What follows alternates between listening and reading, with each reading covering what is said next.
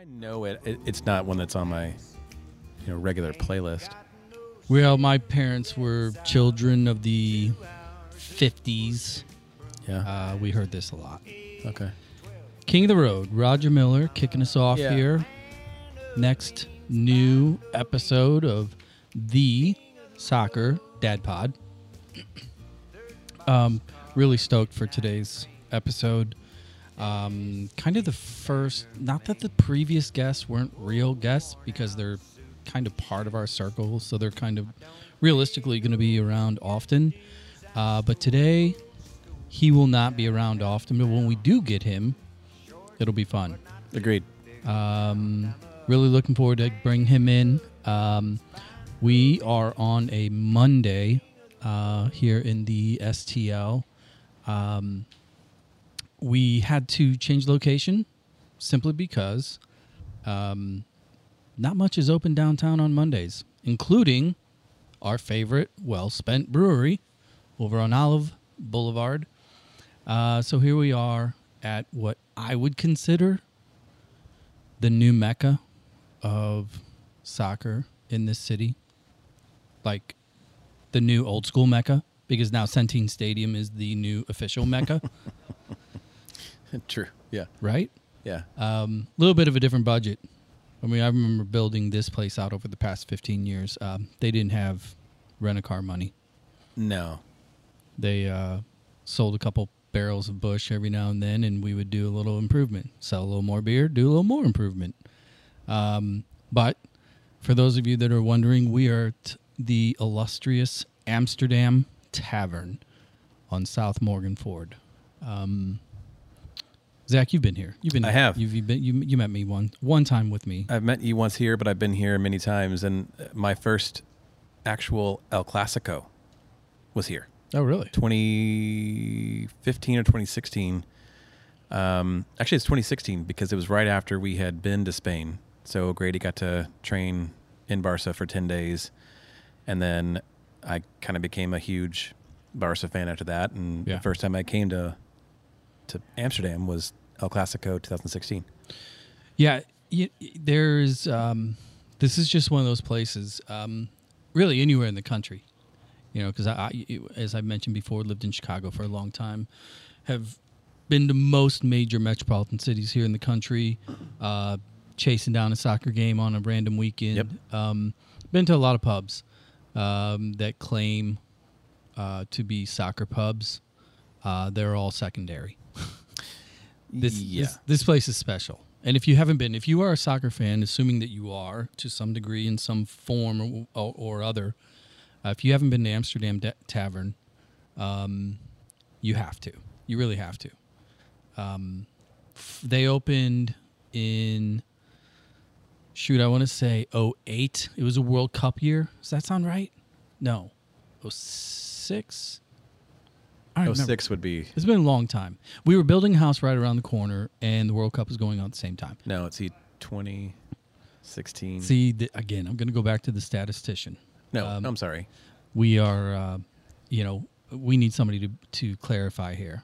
So, and our guest just showed up. 2010 or 2006 would have been. I don't know. We could throw them on. We'll figure it out. We're live. We're recording. So, anyway, we were building the house right around the corner, and we would start at 5 in the morning so that we could make it over here for noon, 1 o'clock games. And out of the gate, when this place first opened, it literally was a 12 by 30, 40-foot room, and that was about it. And today, on a given Derby day, you come through the bar into the back, and you're going to be welcomed by 300-400 people. Easily. With about 24 screens throughout the establishment. And TVs everywhere, volume on, kits galore. Educated public, questionable, but enthusiastic one. Well, it's like, so last weekend, English Premier League had their fan fest going on in Philadelphia. Yeah. 14,000 fans wearing all different kits. Yeah. This is a microcosm of that every single Saturday and Sunday. Yeah. Go ahead, guys. Throw the headphones on. There we go. Jumping right in, huh? Look Love at it. that. Can you hear me all right? Sound good? Your shiny new toy. Yeah, you like it, right? You've been around some of our stuff. This is a new toy, right? You got all these buttons and faders and knobs, all glow in the dark. Looks professional. It It does was look- very intimidating to Chire. Yeah, he kind of was like, "Whoa, I didn't think we were doing that." I'm like, well, "What did you think we were doing? Holding up cell phones?" There's a more efficient way to do this. He would have preferred cups and strings, I think. Yeah, totally. Yeah, Or but yeah, like a gramophone. yeah, paid for with cash. This is no mom podcast here. No. This is No, fake it. a lot going on here. It's like Very impressive. It's like $300 boots in neon orange and yellow. They got to look good first, right? Got to look the part. Totally agree. So for those of you that are listening, that know us, that are around us, that have kids that play with our kids and have been in the 314 area code for a long time around the game, you probably already recognize the voice, but I'm Nasal voice. the nasal voice. Super excited to have him on. I actually have the privilege of also calling him neighbor. That's right. We live in this little lollipop dreamland in Webster. About 6 houses up. Yeah. And our guest was grew up here in the area. Well, Had- not the south side here. No. North. I mean, like within driving Let's distance go of right the arch. to it. North versus south. I mean, this is I'm east. St. Louis soccer podcast, right? It's St. Louis metropolitan area. It's really about the MSA. It always goes back to north versus south. Okay, so we're gonna keep this going before we drop the name. North. Where exactly on the north side? Well, I was northwest. I was Bridgeton, Oh, Maryland Heights area, St. Blaise. St. Blaise. So true North County players, they call me a West County boy. Yeah. Oh, that's right. So, But- so you're not really NoCo. You're kind of like west side. I'm right by the No. airport. I mean, but we Yeah. kicked it at Larimore Park and Coke Park and Sure. Howdershell Park. I played for the Plumbers Soccer Club. Oh, did you really? Great. So Okay. Well, let's keep this going. You played for the Plumbers, and then after the Plumbers, you played for Gallagher. Gallagher. I've been there ever since. What year did you start at Gallagher as a player? I was U14, so I'd say that was like 1982. Okay, now see these clues are piling up, people.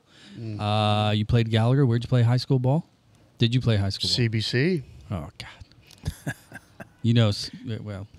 I had the winning goal in the state final, but But it was called back because it really did. we could just leave it at that. Yeah. Many people in St. Louis call an own goal a Godat. Oh. So I had the winning goal for Aquinas Oh. in the state I final. got it. That's not good. Wow. That was a tough one. But that's okay though. Well, you kind of gave away part of the full name Who here, am I? right? Yeah. Who are you? After CBC, you extended your career and played at IU, went to IU, and 86 to 90 at IU. had a few good years there, didn't you? We did. 88, national title year. 89, Final Four. Kind of went south. We went national title 88, my sophomore year. Mm-hmm. Final Four, junior year. Senior year, Final 8. So the pinnacle was there that sophomore year. Poor Godat. But it was a good run. Well, in 90, did you have Van Buskirk there at that time? We did. He was a freshman. I was a senior. Yep. Buzzy, Yeah. great player. Went on to play in Germany. Okay, so post IU, now we're talking 90. Yeah, 90 right 91? there. 90, 91. No MLS. Not till Yeah. 94. 3.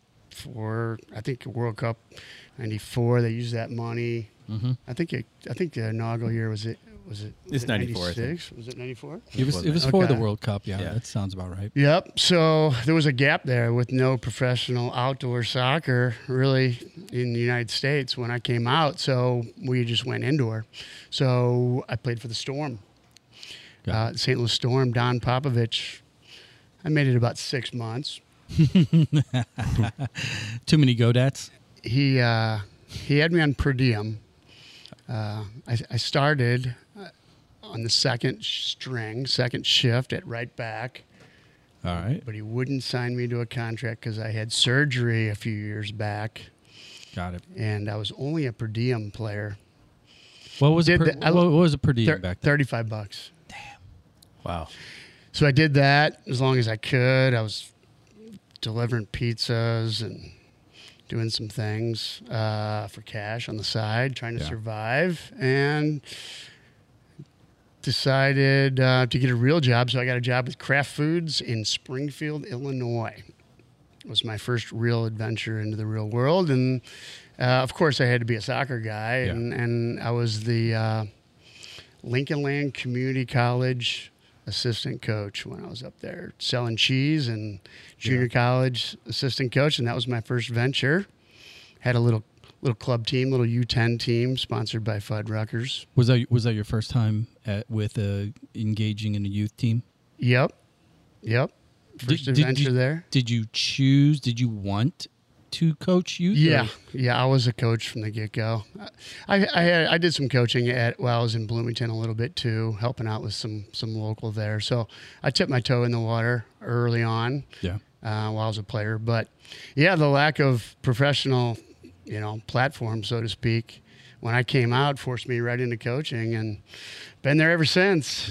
Yeah. So then that year was roughly 94, 95 was your first youth team? Yeah, I'd say around there. And then I went to Lawrence, Kansas with Kraft. Kraft transferred me to Lawrence, Kansas, and then I started with the Lawrence Select Soccer Club. Per diem was a little bit better. Yeah, a little bit better. Did that. Then moved to Kansas City. Did a lot of coaching in Kansas City. Then Madison, Wisconsin. Did a little stunt up there, and then back to St. Louis in '99. Okay. And then I got back on with Gallagher and been there ever since. Here we go.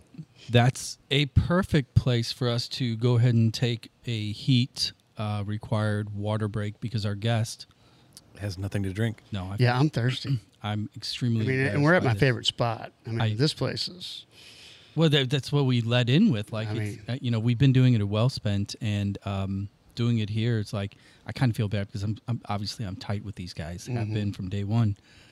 For this to be the first one, it's too late. Like, we should have been in Amsterdam a long time ago to show respect. To these guys. I'm glad I'm here. Well, you've been around in and out from the early days when. Sure. Do you remember when it was one room? Oh yeah. Matt Stelzer, is he still own this place? Yeah. He. Can we mention his name? Oh, absolutely. Yeah, him and Rob. Nice if he brought us a free beer right now. Well, he's a typical owner. He's a absentee landlord. One of those guys these days. Actually, he's more concerned with the food next door. They're rolling out new food, donut bobs and everything. So, gotcha. I think after, for that family, 40, 50 years of being in and around soccer, he's just like been there, done it, seen it. This place is vintage now, though. It is. Back when it first started, that was when, I was with AC St. Louis and Athletica and trying to get things rolling there from a professional soccer standpoint, and these guys were heavily involved. Well, I did a lot with the Amsterdam Tavern. Well, I remember every single iteration of pro team, either out at Soccer Park or attempts to bring in MLS. There was not a meet and greet / fundraiser that didn't occur here. Right, and we had a bus that came out of here on game day. Yeah, you totally. could come here, get a beer deal, and jump on the bus, go to the AC St. Louis game, and come back. Well, here's what we're going to do. Whistle real quick. We're going to get some water break and the magic of post-production. We'll be right back in literally 2 seconds. See, I'm so pro. It's amazing. We got some fade-in music there, Kenny. Very professional. You like that? And we have to talk so you don't get... No, you got to talk over the top. Oh, you heard that? So you don't get fined. Well, they'll just kind of flag it, and then all the good conversation goes away. So, little preview here. Obviously, you saw that. Name the band. Is this one of your obscure friends? I wish. It's also Nirvana. Huh. Did they play Nirvana on Casey? That's a I'm little, not sure That's a little obscure. Yeah. Ken would know. Nirvana there. Okay. You didn't like the Manis Brothers? Man, they kill it. That's a B-sider there. I was thinking more like Bob Marley or something like that, or maybe some You Grateful are- Dead. Yeah, you are a Marley fan, aren't you? Maybe Ripple or something could be my walk-up song. Well, I mean, you should have texted me. I was going to play Bill from Billings. Oh, Yeah. yeah. Bill has taken over my life. Yeah, there's My new dog.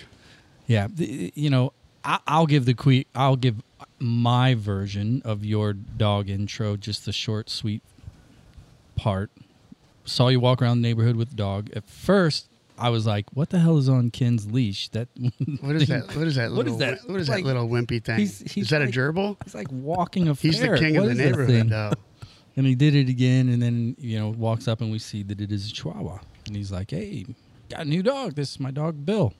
And we were like, "Love the name." And then about a week later, you came by, and you're like, "Hey, did you meet my new dog, Bill?" And I'm like, "Yeah, we met him." He's He's definitely taken over my life. 6-year-old, right? 6-year-old. Yep. He was originally a stray from Billings, Montana. Yeah, my friend's son got him as a stray from Billings. That's why he's Bill. So then he went from there to his farm, and then to his mom, and then to me. So I'm his fourth I got owner. a question. How did Bill the Chihuahua do on the farm?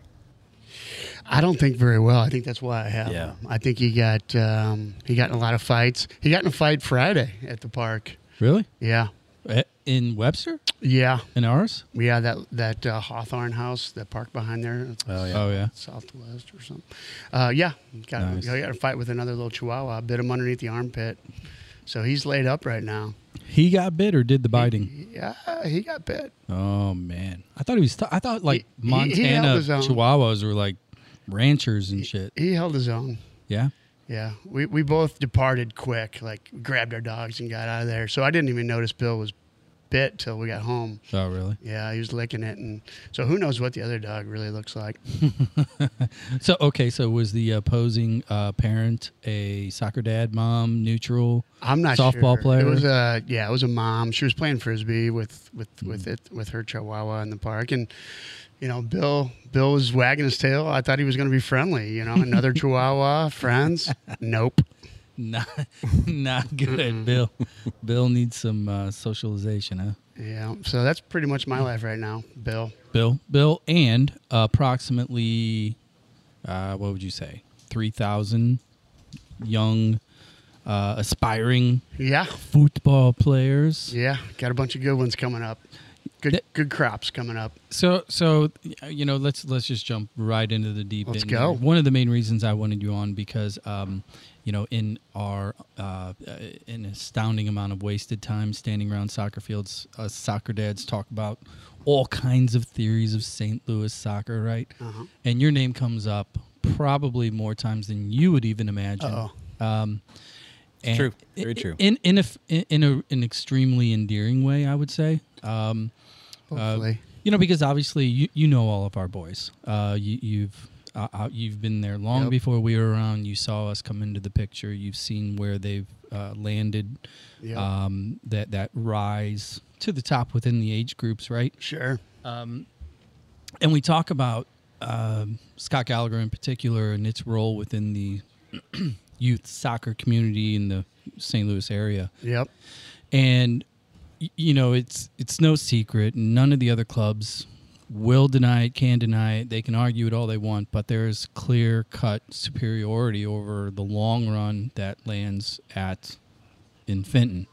And where you come into the conversation is I believe in particular, and Zach I think would concur, you are the common denominator from the get-go. And so kudos to you, first off. Thank you. Because we started speculating. I think it was last time we talked, Zach, of how many college players has Ken touched? How many pro players has he, seen? And chime in here, Zach. So I think one of the things we were talking about is if we ever get the money to get a statistician, we'll get that out on the podcast. You need a Google guy. Yeah, we need all that money. We got to get that sponsorship money. But I got a note from Jared Bertrand. Wanted me to thank you personally for the development of his son and mine as well. And it's not just the attention to the foot skills, but it's also just a philosophy that you preached very early on, not just to the kids, but to the parents. And if you've listened to this podcast, we've talked a couple times about decorum by players and parents on the sidelines. Mm-hmm. And for me, as a coach coming into your program, I had to learn how to act. Seriously, I'm still learning. If you ask my wife, or friends, I think your $1 million idea is not actually coaching Ken, but it's writing a book illustrating what parents should not do. Well, I have a whole series of questions for you, Ken.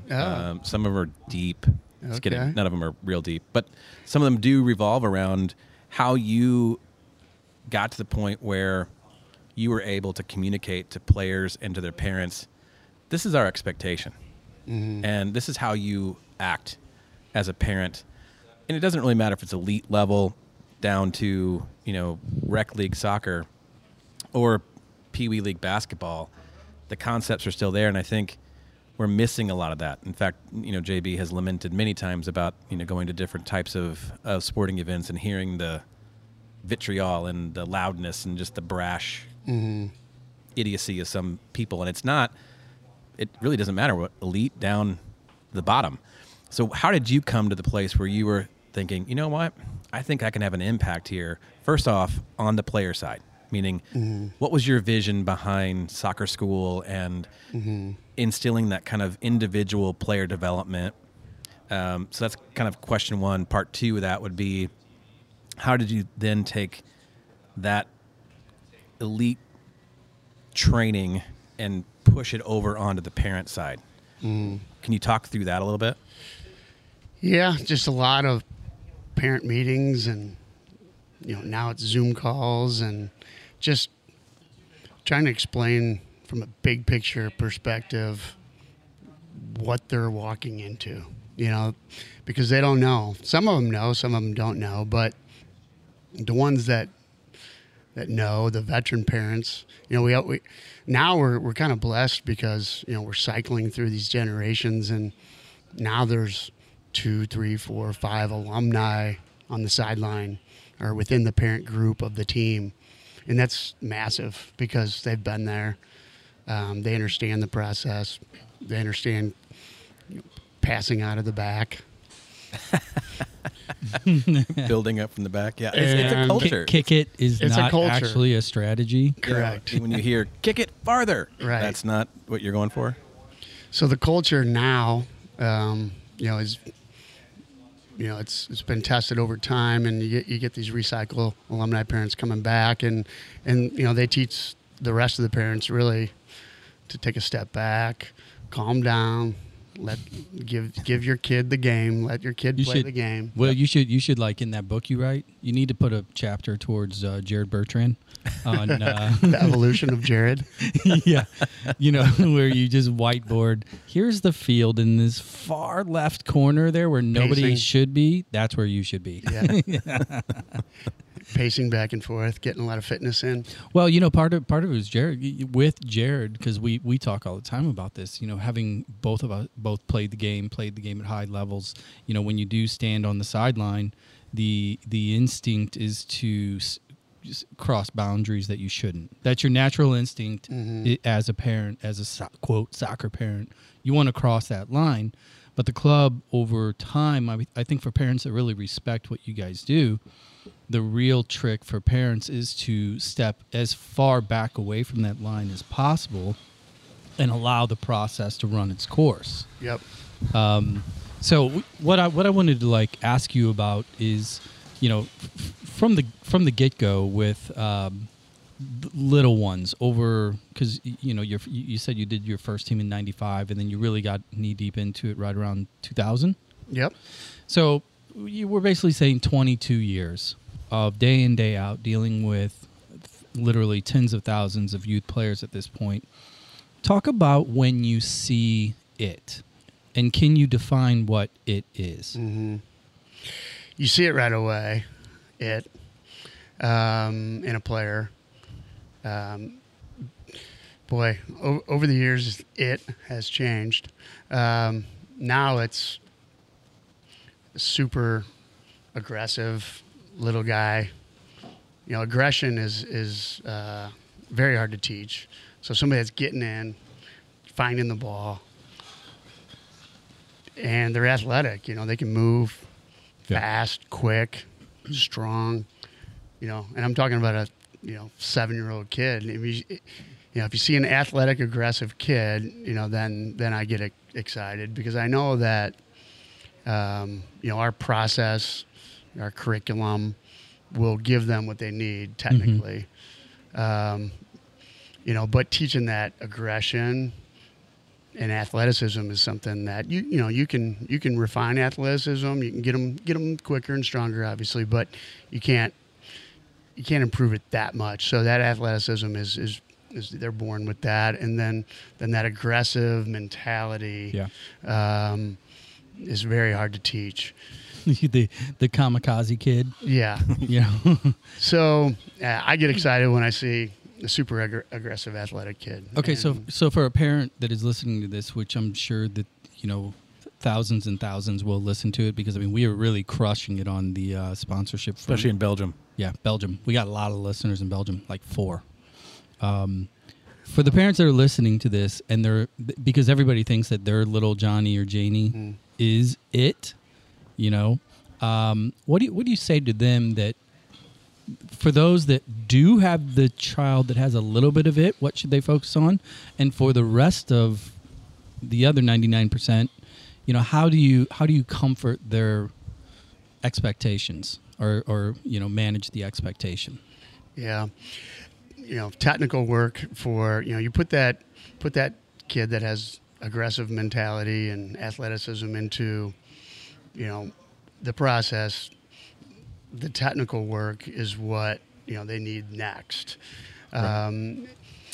And our philosophy is to make it fun. It's got to be fun. If it's not fun, they're going to quit. They're not going to last. Eventually they'll figure out that this isn't good if it's not fun. So ignite the player to love it. Yeah. Inspire them, give them mentors, give them examples of kids that have made it, kids that are slightly older than them, having guest players come into the session. So they seize that mentorship. So ignite, inspire, those are 2 huge pieces of ingredients that's needed. And then just trust the process. It's, our curriculum's been around, since the 70s, really. Right. It's evolved over time, and it's proven. So I just feel like, just take a step back, let us do our thing with them technically and ignite them. And so over the course of time, you got yourself a player. So for again, the majority of the parents and players that are not the 1%ers, right? Mm-hmm. Which is obviously the majority of all clubs. Yep. It's all about just have fun. What would you say to them, of the tenets of training, specifically off the field, away from Gallagher? Mm-hmm. What would you encourage them to have their children do daily, every other day? Is it juggling? Is it running? One or 2 things that you would say, if they do this will exponentially help them. Super 7s. Sure. Shifty 6s. We push dribbling at the younger ages. We feel it's very hard to teach creative dribbling and getting out of those tight spaces later. Mm-hmm. So first step is typically dribbling, rolling the ball, pulling the ball, and I'm talking really young ages. Yeah. And bottom of the foot, rolling the ball, pulling the ball in the house with the small mini ball. That hand-eye coordination those early years is essential. and get them with a good coach that a good program like Gallagher that has a ton of technical programs that are fun. Technical work, if it's not fun, then they're eventually going to stop. So it's got to be fun. That's why we create, like Zach mentioned, the Super 7, which is really just a contest. It's a fun contest to do. Well, they all want to be on Instagram. Yeah, That's right. Yeah, it creates hype and creates excitement around technical work. So, we have several of those showcase challenges, we call them, that we've evolved from the Super 7. I think when Grady was coming through, Super 7 was the key one. It was. But now we have the Shifty 6 and the Filthy 5. Yeah, I was and, right. The Radical Rectangle. I mean, we've gone on and on here. That's right. Well, it's so funny because I've had 3 kids in the program. One still in the program. Right. Keller, the oldest, was a late bloomer, came into the game. And it was kind of past a lot of the youth development because we did Webster Soccer Club. He was the music kid who loved soccer. Yep. And just, wasn't ready to commit the time. So none of that training touched him. Beckett in the middle came in with Shematero and Juventus, the young team. And Shamo. yeah. And we did some of the soccer schools, but probably nowhere near enough as we should have. Beckett was just more of kind of a natural athlete playing other sports at the same time. So the extra practice or 2 a week, we didn't do that. So his Shifty 6 Super 7 skills were meh. So that was going to lead me to my next question. Really, was you talk about the it? Yeah. You said you could kind of identify it pretty quickly. Have you ever been surprised? A late bloomer surprise you, for sure. Yeah, it happens all the time. Somebody that just all of a sudden blossomed. Right. Yeah, I'd say there's always 2 or 3 a year. Yeah. That surprise you. It's usually somebody that all of a sudden it clicks. All of a sudden things start to come together at a little bit older age than normal, and or like, puberty. wow, we missed it. We missed it on him. Yeah, Yeah, puberty. puberty kicks in. Equalizer as well. Holy shit. So I want to take that athleticism when the puberty kicks in, they all of a sudden they grow 3, 4, 5 inches, and you've probably seen it go the other way too, where a kid is and they hit puberty. If they don't have that mentality. Yeah. If there's somebody who has it, but maybe they're just don't have that internal drive, then they stop working on their own. Working on their own is huge. We really push that. And if you don't work on your own, you're not going to make it, no matter what your natural talent is. So let me get your opinion, because I've had this conversation with a multitude of other parents that have younger children than mine, their kids are now coming up into their own worlds and wanting to be soccer players, etc. And they ask me kind of unreasonable questions as far as should my kid be at this level or that level or whatever. And my advice to them has always been, go to a club that will train them properly, make sure they have a lot of fun. I said, but I tell them, don't stress out until puberty starts kicking.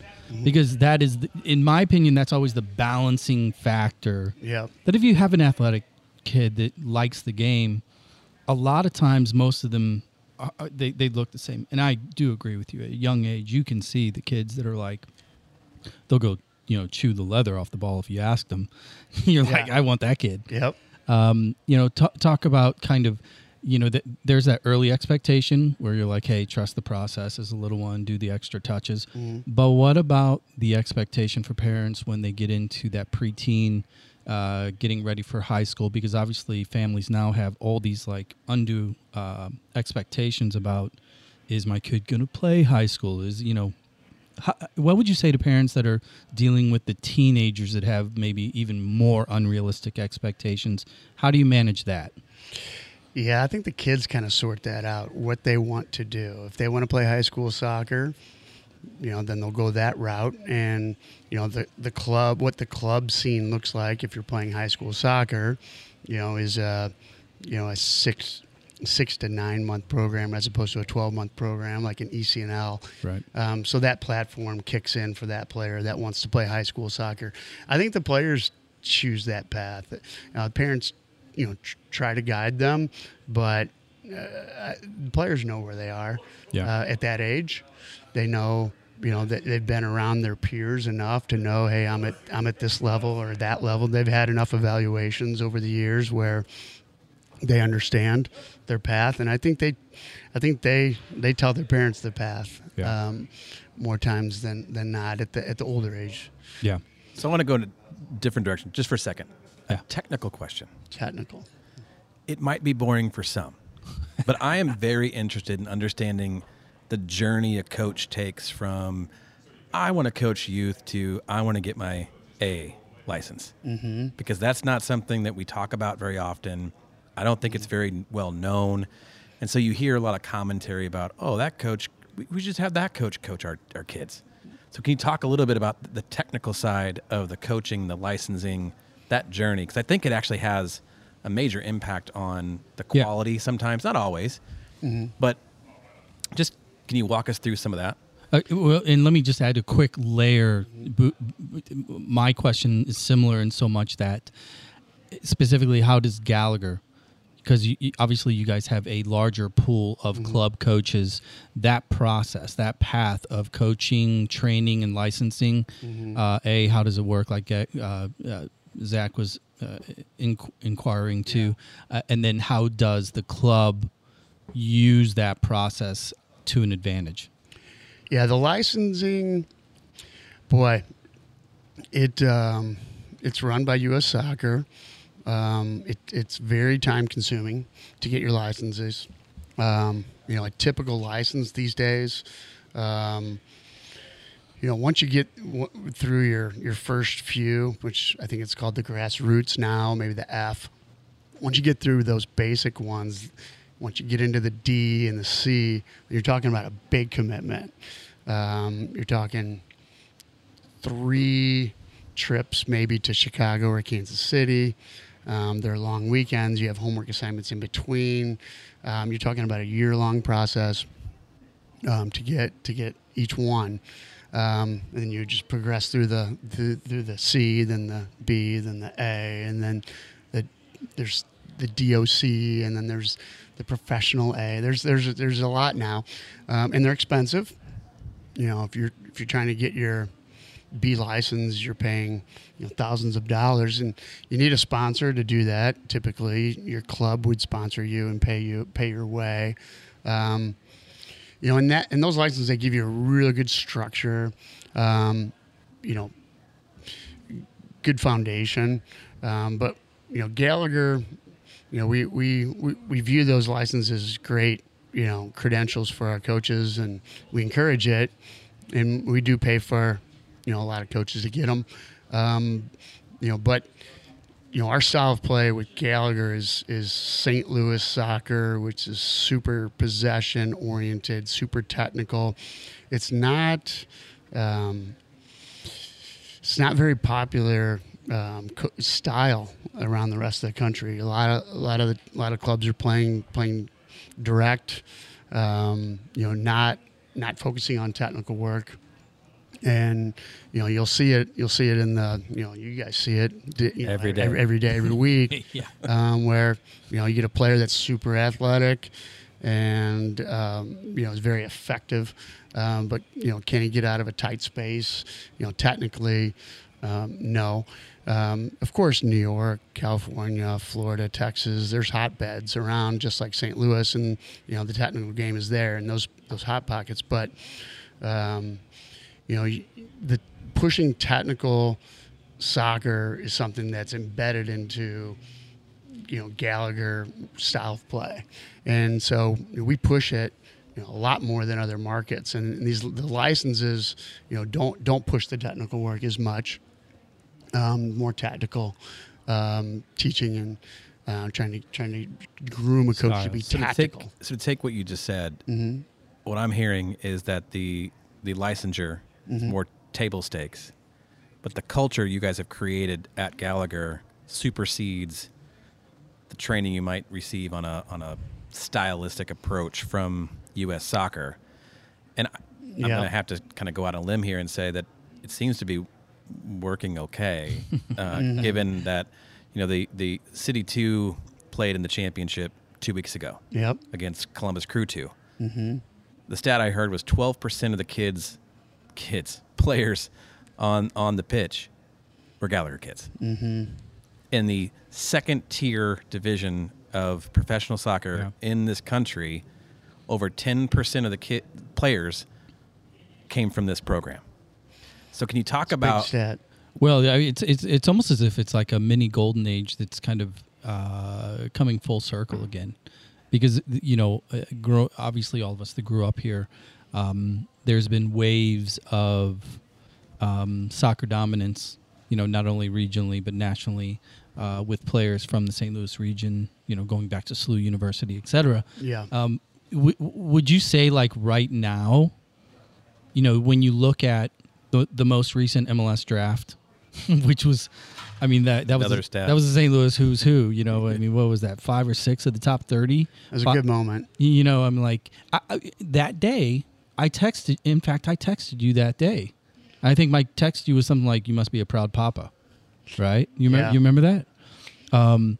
Between that, what is occurring within our backyard here with City and the academy players and the kids there, and on the girls' side, the amount of trophies that Petch and that whole crew that they keep putting in the trophy case. Where would you rank the current generation of St. Louis soccer in general, but Gallagher in particular, to past generations? Boy, we're hot right now. St. Louis is definitely hot. There's no doubt about it. I think the momentum with the city coming is, giving this town a spark for sure. I think the talent's always been there, though, to answer your question. Boy, you look back at the Pat Noonans and Steve Ralstons and Taylor Twellman, Brad Davis, that was pretty special back then. Jared Bertrand. Jared Bertrand, of course. St. Louis soccer has it's just such an old tradition that I feel like it's been there, but right now it's hot, yeah. So what do you think? I'm sorry, JB. Yeah. So now that you kind of cracked the sea a little bit on City coming in, you made the direct comment, versus passing it out of the back. Mm-hmm. From a vision standpoint, where do you see soccer in St. Louis going in the next 5 to 10 years, given that there is a new player in town and they have a sizable impact on at least desire and where people want to maybe go or emulate? And you're in a unique position. So where do you see that? Plus, the World Cup's coming here in 4 years. Yep. So there's 2 big things happening in a short amount of time. I would love just your perspective, because you've been here 22 years in this role. Mm-hmm. You've seen Tim Ream. You've seen Josh Sargent. You've seen Brad Davis. You've seen these guys. What's next? Do you see that continuing to grow? Do you see it splintering, changing? What are your thoughts? I think it's going to continue to blossom, and with the new stadium and professional practice facility and all the hype, and I think it's going to just blow up even more. I feel like, it's always been here because St. Louis soccer, it's been a hotbed since the 50s. Right. We saw the poster on the wall in the other room of the World Cup team. We're just looking at it. So it's always been here in St. Louis, but to ignite it with this new MLS coming and, just whole new level, so I think it's just going to be like on steroids. Well, I think too, the one thing that I want, extreme kudos to the club, because I'm going to be a loyalist forever. And actually, this is really hard for me because growing up in Granite City, we were Miller Lite, we were Elks, right? Bush Soccer Club was like the evil empire. So it's very hard for me to, number one, put my kids in those jerseys, and then over the years I've grown into it. So I'm a transformer at this point. But the one thing that I want to point out is it's the numbers, okay? You have, City has five academy teams, I believe. U21, UPSL, to 17, 19, 16, 17, 16, 15. So 6. Okay, and then they're adding 14. So that's 7 with an average roster number of 20, 22. So you're talking about 150 kids, right? How many kids do you touch on a Saturday morning? Boy, 300, 400, 500? I mean, Saturday and Sunday, Yeah. you figure probably 1,000. Yeah. Right. That's the difference. In my opinion, because everybody's always debating, oh my God, this is blowing everything up. They're not going to have that. They can't make that overnight. You guys are the secret sauce. And what's evident, in any other clubs listening to this, go ahead and email us at soccerdadpod@gmail.com with any of your opinions you'd like. But the reality is, most of these other clubs, the people that are running those clubs or training at those clubs, where'd they come from? Gallagher, right? And then the kids, the styles, all of that stuff. You guys are kind of the funnel. You're the entryway to the freeway. It's almost like people have to pay a toll. You want to be part of this, you got to pay the Gallagher toll, and I think it's well worth it. It's really where I was going with this. I also have a follow-up to that because you started off the top by saying when you came out early 90s, there was no outdoor professional league until 1995. I looked it up, by the way. MLS was founded in 95. They didn't start playing until 96. Mm-hmm. So they used the World Cup money in 94 to create the league. That's, yeah. But so back then, what was the draw for kids to want to be a good soccer player? Right. Then late 90s, even early 90s, you had IU. You had SLU. Talk about that rivalry a little bit of IU and SLU. We were at the game last spring. That was the bloodiest contest I've ever seen. As a friendly. And I think they're coming back to do it again. Talk about how that rivalry, those two programs have also helped shape Gallagher or just soccer in general. Because we can talk about World Cup, we can talk about all those other things, but I want to know from your perspective as a Hoosier, a real Hoosier, not a South City or a Granite City Hoosier, as Mr. Chire was You're saying. from Washington, so. You notice I haven't brought that up yet. But yeah, so talk about that a little bit. Yeah, well, that's all there was. That was the pinnacle back when I came out was college soccer because like you said, there wasn't the pro. But boy, SLU IU, what a rivalry! I mean, there's always 4, 5, 6 St. Louis players on Indiana. And so yeah, how did they get there? Do you know somebody over there, or like? I know a couple of people over there. But to have 5 or 6 on IU, and then when they play SLU, it's just a massive game. But it's a very friendly rivalry, though. We just had the fundraiser for Living Legacy, and I sat in the boardroom with. Planning that game with Kevin Kalish, and it was so friendly. Him and Todd, the coach of IU, are great friends, and they did it for a good cause. And so that's the beauty of the game right there. Is you take a heated rivalry and spin it into raising money for a good cause. Does that change if SLU became Big Ten? Oh, just ignite it, wouldn't it? I mean, that would be great. Is that possible? No, I know a guy. Well, I want to jump on something here because part of the focus group feedback is we have to be careful of how long these go. We will definitely have you back for a part 2, but yeah, let's go real quick before we have another quote water break. Name drop real quick here in the past your time frame. Let's talk about your top 3. The it kids. Who are they? Where are they? Oh yeah, you're on the spot. I'd say Beckett, Anderson. I think Brady Lewis, and Birdie. Okay, well then here's your beer. All right, let's go. Let's go. That's a tough one. Let's go 4 through 6 then.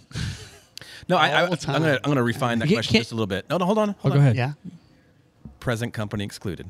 Yeah. And think maybe post high school level. So college, pro, international. That Okay. Yeah. Okay. Sorry. Yeah. Who do you look at in awe right now as a proud dad, as a proud soccer dad / coach? Your alum that are out there that who Well, I mean, you gotta go Josh Sargent. I mean, Yeah, doing number well. one, Yeah. right? Jerseys all over this place. Yeah. Boy, Reem, obviously. Boy, number 3 is going to be a tough one. My boss is Brett Davis. Didn't have anything to do with developing him. But boy, like who should? Tough one. Number 3 would be tough. Okay, so most St. Louis soccer parents know who Josh Sargent is. They know who Tim Ream is. Who just name another name that people should like. Hey, look this kid up, follow him. Steve Ralston. Okay. Pat Noonan. Help them out. Where are they at right now?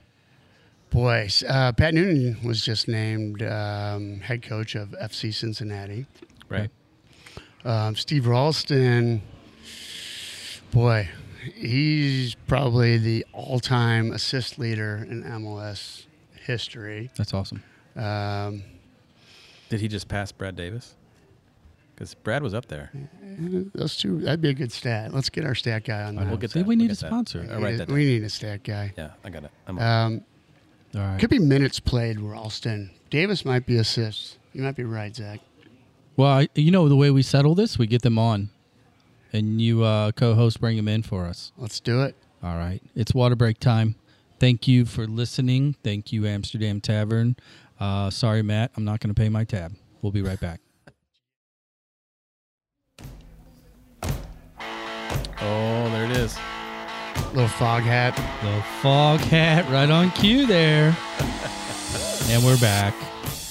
Quick water break. And this one was literally a quick one as opposed to the last one that was really not 3 seconds. That was more like 5 minutes They don't know that. with a shot of Powers. No, so just a quick stats update. It's amazing. Even I ran over to the library real quick. Did some research. Microfiche. Yeah, Super quick. pulled up the microfiche. So Steve Ralston is number 2 all-time MLS assist leader. Landon Donovan number 1, followed by number 3 Brad Davis. So 2 out of 3. 2 out of the top Send 'em 3 back. assist leaders in MLS history came from this club. It's toasted raviolis. That's right. That or gooey butter cake. Yeah. All that horrible. You know what the more exciting thing is? Who's going to pop out as this next generation? That's what I was going to ask like you about. your kids' generation. I mean, it's surreal. I mean, we've been around the game our whole lives, right? You to a degree that most people can't fathom. But watching what these kids are doing now, where they're playing, how they're training, who they're playing, who's on the sidelines, and all this additional mental expectation, and it's like, I mean, we played on dirt patches, Yeah. orange slices and vest soda was, or Stelzer always tells a story that whenever he was playing Loyola, D1, they go on played a tournament. It was a 4-team tournament, and Notre Dame was one of them. It was literally called the McDonald's tournament. And what do you think was all of the culinary fare at this D1 high-level tournament? McNuggets and orange drink. Double cheeseburgers, French fries. Yeah. I'm like, that would never happen in today's world. Not with the diet and exercise and all these things. So to your point, like when you look at what these kids are doing, and then you look at their size and you look at their speed, and because they're 13, 14 years old, and we're staring them eye to eye at this point. What do you think about the next gen of player? Are they all Dolph Lundgrens, like Ivan Drago? I'm excited about it. They're super creative. I mean, look at your son's teams. Look at players like, Lorenzo or Tyson Pierce or Grady Lewis. Yeah. They're doing things with the ball that are Yeah. unbelievable. It's So, all that shifty six and super sevens. That's right. That's right. They got it in their DNA now. But where are these players that are 13, 14, 15 right now, that had our latest generation of soccer school, so to speak, since they were 7, 8 years old. Yeah. You know, they're pretty much magicians with the ball now. So once they hit their, puberty and Well, and that 2010 team you have over there is like, that's a special group. 2010s are special. Yeah. 2010s are special. That's because they're big. They're rare for the old Gallagher crest at that age. That's a big team. They are big. But They are big. We've consciously tried to put the more athletic kid, into the yeah, Mix. factory conveyor belt, so to speak, earlier. yeah. And what it's going to produce, we'll see here in the next few years. But it's exciting. We're seeing it, and obviously the club, at that level, at the MLS Next, at the ECNL level, when our St. Louis teams travel around, not only regionally, you come across, especially at our age group, where kids are clearly into puberty and some are really blasting through it. Some of these premier teams, like Sacramento, right? When we went out to play Sacramento down in Dallas, they were beasts. They were huge. Chicago Fire at the U15 age group, I mean, they've got 7 of their 11 starters are at least 5'10 plus, and we're talking 8th grade and freshmen. Mm-hmm. They're big kids. Yep. So it's just different. Yeah, they're pulling a little bit regionally Yeah. now. Totally. That's another Well, here's what we're gonna do though. We're gonna totally shift gears here. music. Yes. You guys Look like at him. music? Now he's gonna get giddy. Like Here we we've go. been talking about soccer for 30, 40 Name minutes. that tune with Ken Godat. Yeah, because any of you that know Ken, you follow him on socials, you know that his pride and joy more than his adopted dog Bill is his name that tune Keishi Morning. Well, I'm going to challenge you for 1 second. What's that? His actual pride and joy is probably Liam. Oh yeah. Oh yeah, I thought yeah. that's why you guys were having me on here. We haven't Soccer- talked about that. Yeah. I was going to I'm bring a it up. soccer grandpa. I was going to Yeah, say I mean- that. Soccer grandpa. I was gonna wait on that, but Yeah, I just want to throw it out there because I'm assuming. it's all that bottom of the foot rolls and Yeah. everything. What is he like? Tom Byer football. Literally 1 year old, right? Just turned 1. He just turned 1. Yeah, he turned 1 last week. But kind of our thing when I see him, which is as much as possible. But Yeah. is to put him on my lap and then get a little mini ball and do little touches with the bottom of the foot, rolls and pulls. I'm holding his foot. Obviously, he's not. He just turned 1, so he can't do it. But he's laughing and smiling. He loves it. He loves it. So it's been kind of a funny thing. And Tom Byer, if you guys know, Tom Byer is like the guru globally of age 3, 4, 5, 6-year-old soccer development. So I tagged him on a couple of my videos, and he retweeted. he enjoyed where I'm going here. You're gonna get him a contract. Lowering from age 3 to age 1. Well, let me or ask even you- age 6 months. How upset would you be, or would you be, if Liam goes to SLU and not IU? Ooh.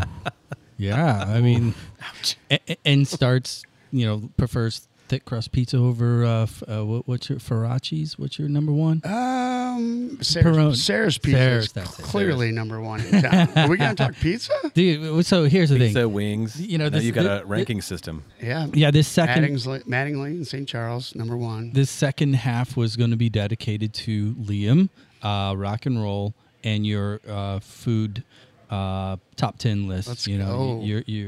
You crush it there. So here's what I wanted to do, because when we started talking about the name that tune, because Casey does, what is it, 30 seconds? They 5 do songs? 5 songs in 30 seconds. Yeah. They do name the tune, which I will say I'm not great at the title. I'm more of like who sang it. I'm with you. Yeah, same here. Totally with you. And if you watch me on my social media, You always name the band first. I always name the band first, and you wait till they say the song name, and then you really quickly which hinders me. like Nirvana, never mind. Yeah, after That's they say never not, it's like an echo. So here's what we're gonna do. We're gonna challenge you though. I've got a list of songs here. Queued up. Is this like going to be like country / Nope. rock, Nope. obscure, I thought about it because I relative? I assumed neighbor. that you are a Keishi guy, that rock and roll was kind of your sweet spot, classic rock. Grew up with Casey, yes. So I thought the easiest way to do this was to go straight to the source, Rolling Stone Radio and rollingstone.com, and took the top 10 rock songs of all time, as Rolling Stone voters all agreed upon. So here's what we're gonna do: we're gonna rip through all 10. We're gonna let them play until band name or song title, preferably both. Let's see how you do here. Led Zeppelin. Van Halen. Let the question be asked fully first. You're 50% correct.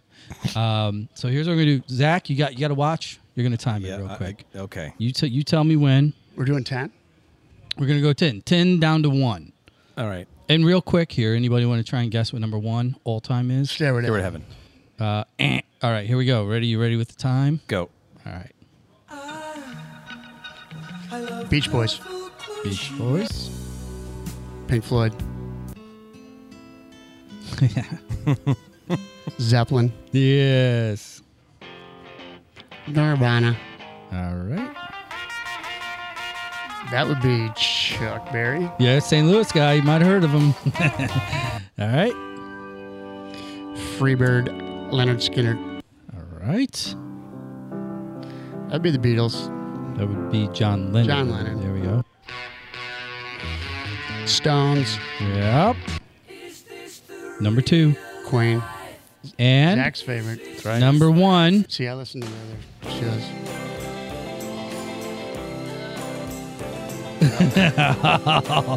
Number 1. What? Oh, Dylan. There. Oh my goodness. There we Thank go. you, Zach. There we go. Oh, Bob Dylan. That was Is that Bob it? Dylan. That was the top 10. Wow, that was the top rock song of all time. I've according seen to this Rolling list. Stone? Yeah, it's the same list. They've had the same list for literally probably going on 2 decades, because Nirvana was one of the last ones to be added to it. And I always question that one. Yeah, I 'Cause would too. It's a play on the name. Rolling Stone magazine, right? Oh. Like a Rolling Stone. Okay. I get it. That's why it is, but it's like, Come on. have some guts. Come on. Put a real one there. Come on. Now, part 2 of our music challenge. Okay. This one, I'm really looking forward to. Most people that are listening are going to be like, JB, you're a nerd. But I think the 2 of you are going to appreciate this. Oh. This is actually extra time. We're going to PKs. It is Zach versus Ken. Oh, let's go. Jeez. Yes, Okay. but each of your teams are a much different style. We're doing the song, or we're doing Just the doing band, right? Because I'm going to give you a multitude of options on this, and Bonus points I'll for explain. your song name? I'll explain here in a second. Ken, your team is after your namesake, Kenny Loggins. Oh, It will be Danger Zone. your penalty shooters in order are Kenny Loggins songs specifically that were in movies. oh my God. So you have choice. You So can half of you them are can't top say 10. Kenny Loggins. You can name the song title or the movie. Okay?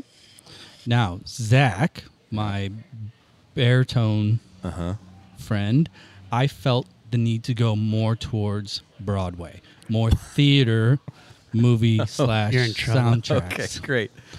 All right. So, much like a traditional soccer game, now there's 2 theories. Let me ask you a theory. You're a coach. You go into PKs. This is for the biggin. This is State World Cup, whatever you want to call it.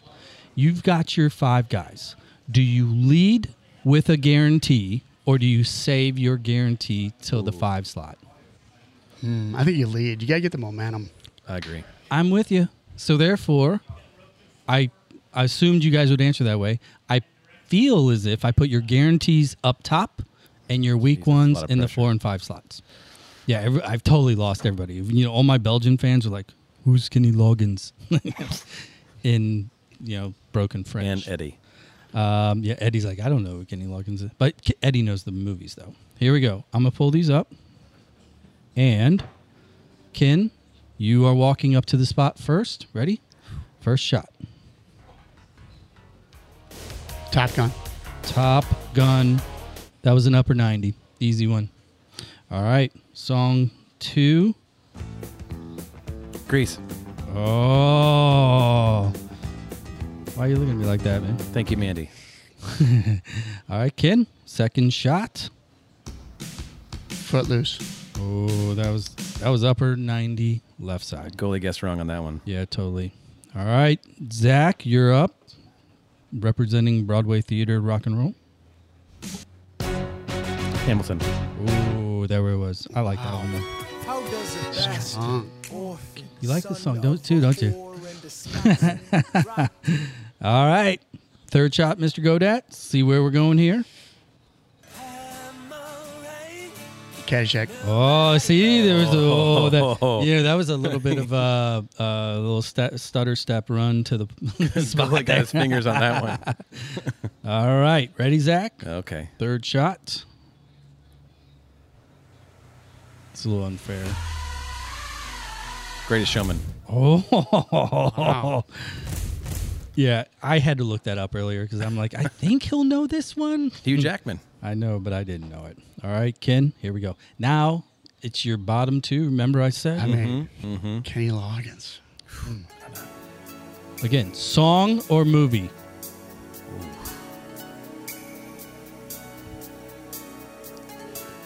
Can I phone a friend? Oh, I'll give you 5 more seconds here. Well, I tell you what, here's what I'll do. Ready? Yeah, get to that. Oh. I'll give you a clue. Turn your hat around and then go to work. All right. That was Pass. Over the Top, Sylvester Stallone. Wow. Tough one. Yeah, that's not Right? I thought we were neighbors. Oh, well, wait a second, though. Let's Couldn't see. slide Oh, me the boy. answers If here? that's where we're going for number 4. Okay. I'm in trouble. Here we go. Broadway, fourth shooter, scores 3-3. Oh. Sounds like Fiddler on the Roof, but Damn, he got it. Did he? I was I'm in trouble. Fiddler on the Roof when I was a sophomore in high school, so it's a little unfair. Now this one, tradition. Traditions. See? All right. We got 4-3. Couldn't you give me like Jerry Garcia or something like that? Kenny Loggins? Well, Jerry Garcia didn't do a lot of soundtracks. He wasn't a sellout like Kenny Loggins. Okay. Yeah. All right. Here we go. I'll scoot it up for you here. You'll know this one. Ready? Loggins Messina. Yeah.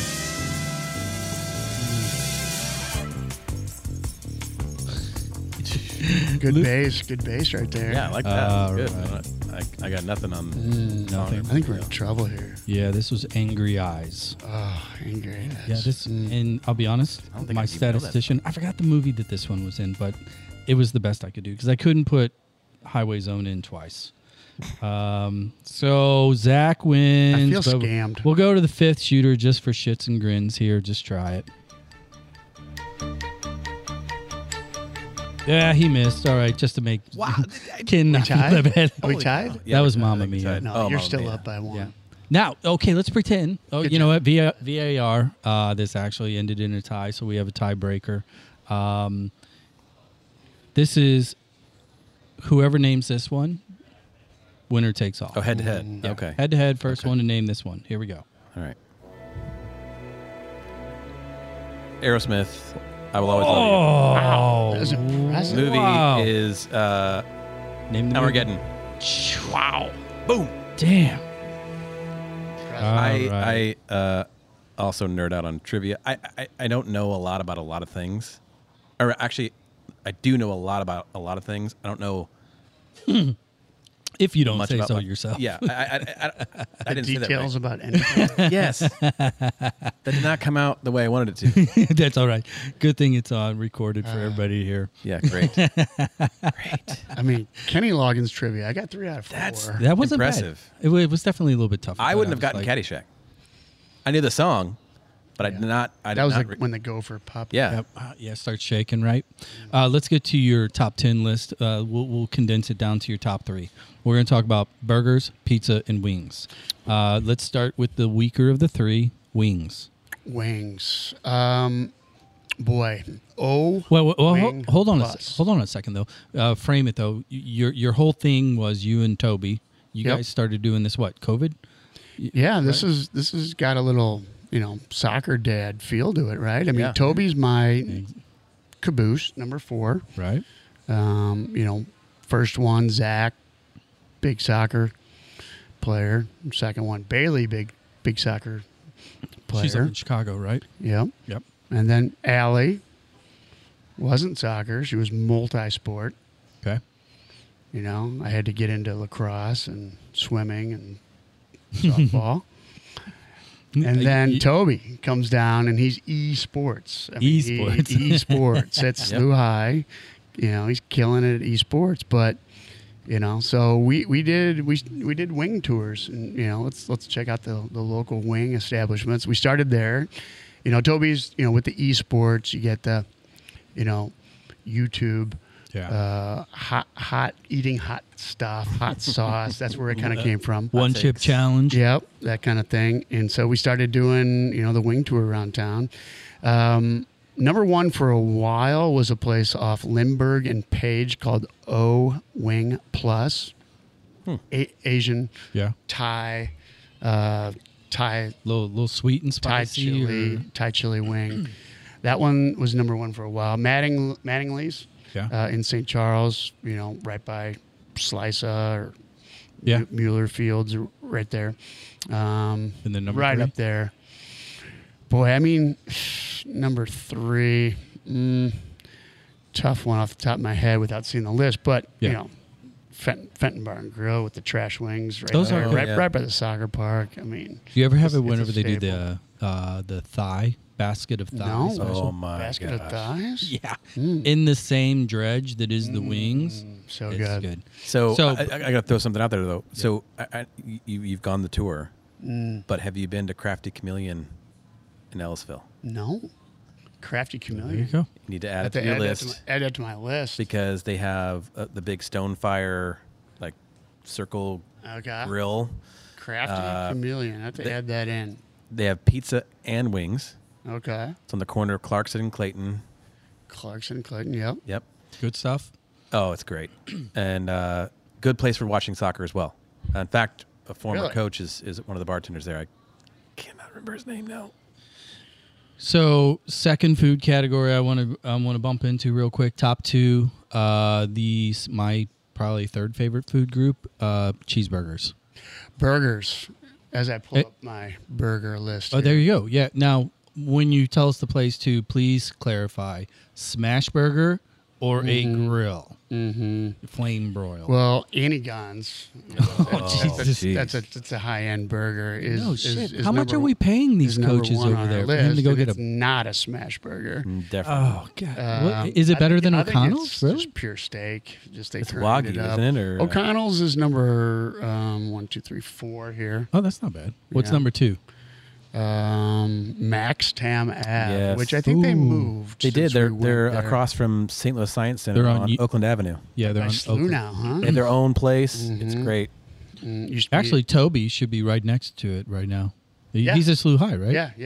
Yeah, he's Yeah. next door. You could Yeah. walk down there. So, and then and then pizza. We had to do pizza. Yeah, I mean, pizza. Sarah's number 1. Growing up in that, Northwest County, Sarah's Pizza, sitting right there by Pattonville High School. what's that one that's North County up off of Washington too? What's Peroni's. Peroni's? Peroni's is number 4. Okay. Number 1, Sarah's. Faraci's is number good. 2. And Montebello, Montebello. which where's is that south. It's south. It's like a basement. You're walking in like a yeah, house yeah. basement. Isn't it is off of, like, unbelievable pizza? What it's down by Kenrick's, down in that neighborhood. Yeah, right? kind of an industrial area there. Did you go to Telena's? Is Telena's on your list? Are they even still I think it's open? Pizza Yes. TBD, Telania. We haven't been there. JJ Twigs double decker. Oh yeah, JJ Twigs, of course, the big cat Vader, flipping that pie. Yep, right there, double deckers, probably number 10 or so. You're a thin crust guy. You're a thin Yeah, crust St. Louis style. Yeah, Those are all St. Did you ever do Guido's on the hill? Charlie Guido's. No, Guido's. Guido's. Don't see that on my list. All right, pop that on there. See where that thing They is. still open though? Okay. Yeah. Oh yeah. Yeah. Guido's they- is killing it. Yeah. Oh. They were a block down from the studio, Yeah, I right know. there on Shaw. It's my favorite St. Louis style What's pizza. the Barcelona bar right there? That, Yeah, it's Guido's. Yeah, Guido's top I of thought some. they got bought. That building got bought out. No. No? No. Okay. No. That's old couple. She's from Italy. He's from Spain. There's a bullhead and Yeah, it's great. a bunch of pasta. It's great. It's brilliant. Tapas and pizza and pasta and Yeah. good stuff. So But Sarah's is clearly number one pizza in town. I got to be honest. I've never been. Neither. But I will. I've tried. I actually tried. Serras, Sarah's Pizza. Okay. Like Buonasera. Beautiful. Yeah. Mm-hmm. Means night in Italian. Ken's like, it's just good pizza, dude. I'm It's just just- saying. Same decor since the 70s. Yeah. They haven't Sounds changed awesome. a lick. So, all right, Ken, I really appreciate your time, man. Oh, this has been great. This has been fun. We're Part definitely 2 gonna do, coming up. yeah, we're definitely gonna do it again because I think that we barely touched on a few of the deep end soccer topics. I highly encourage and would love for you to line me up with some of your peeps. Let's get they can dial in. I mean, we can call anybody right now. I heard Petcher's coming on. He is. Shire. Well, apparently him and Shire are really tight. They were used to Yeah. be neighbors. Well, Petch told me he's coming on. He's excited about it. I love it, because he's Steamers. he comes at it from Legend. a different lane. It's all the same pedigree, though. I mean, let's be honest. He's recycling back down. I saw him with a 2014 Oh, team. wow. That's what I saw. I saw him at this a Creve weekend. Core. Yeah. Yeah. Yeah, he's coming back down. Is it? Oh man, I can't imagine. Coming back down in age. It's funny because I don't know Age how you that he guys do it. coaches. Like I love it, and I barely coached Keller a little bit in the Webster world because Kim was like, "You're gonna do it." It wasn't like, "Oh, I think it'd be fun." I was told I will do it. With Beckett, I did 1 year with him on Classic. It was the kind of in between Chamatero and then Zuniga. And I enjoyed it. And Max is now like my third. Dad, when are you going to coach me? And I'm like, well, you're not old enough for me to yell at you and not cry yet. So I'm excited about Max. I just, he living in those two shadows. 2014. 13. Yeah, 13, he's 13. He pulls his hair back like Big Brother, and he's just like He's got the man bun going. he's got the man bun going. I tell you what, though. Beckett's rocking the top knot, Holland style. The top knot. He was standing. Is that what it's called now? The Top knot. Yeah, he was getting ready for. Knot. knot. K-N-O-T. Top knot. Okay. It's kind of like That's what part- Max has, the top knot. Yeah, because it's not long enough to go back. Right.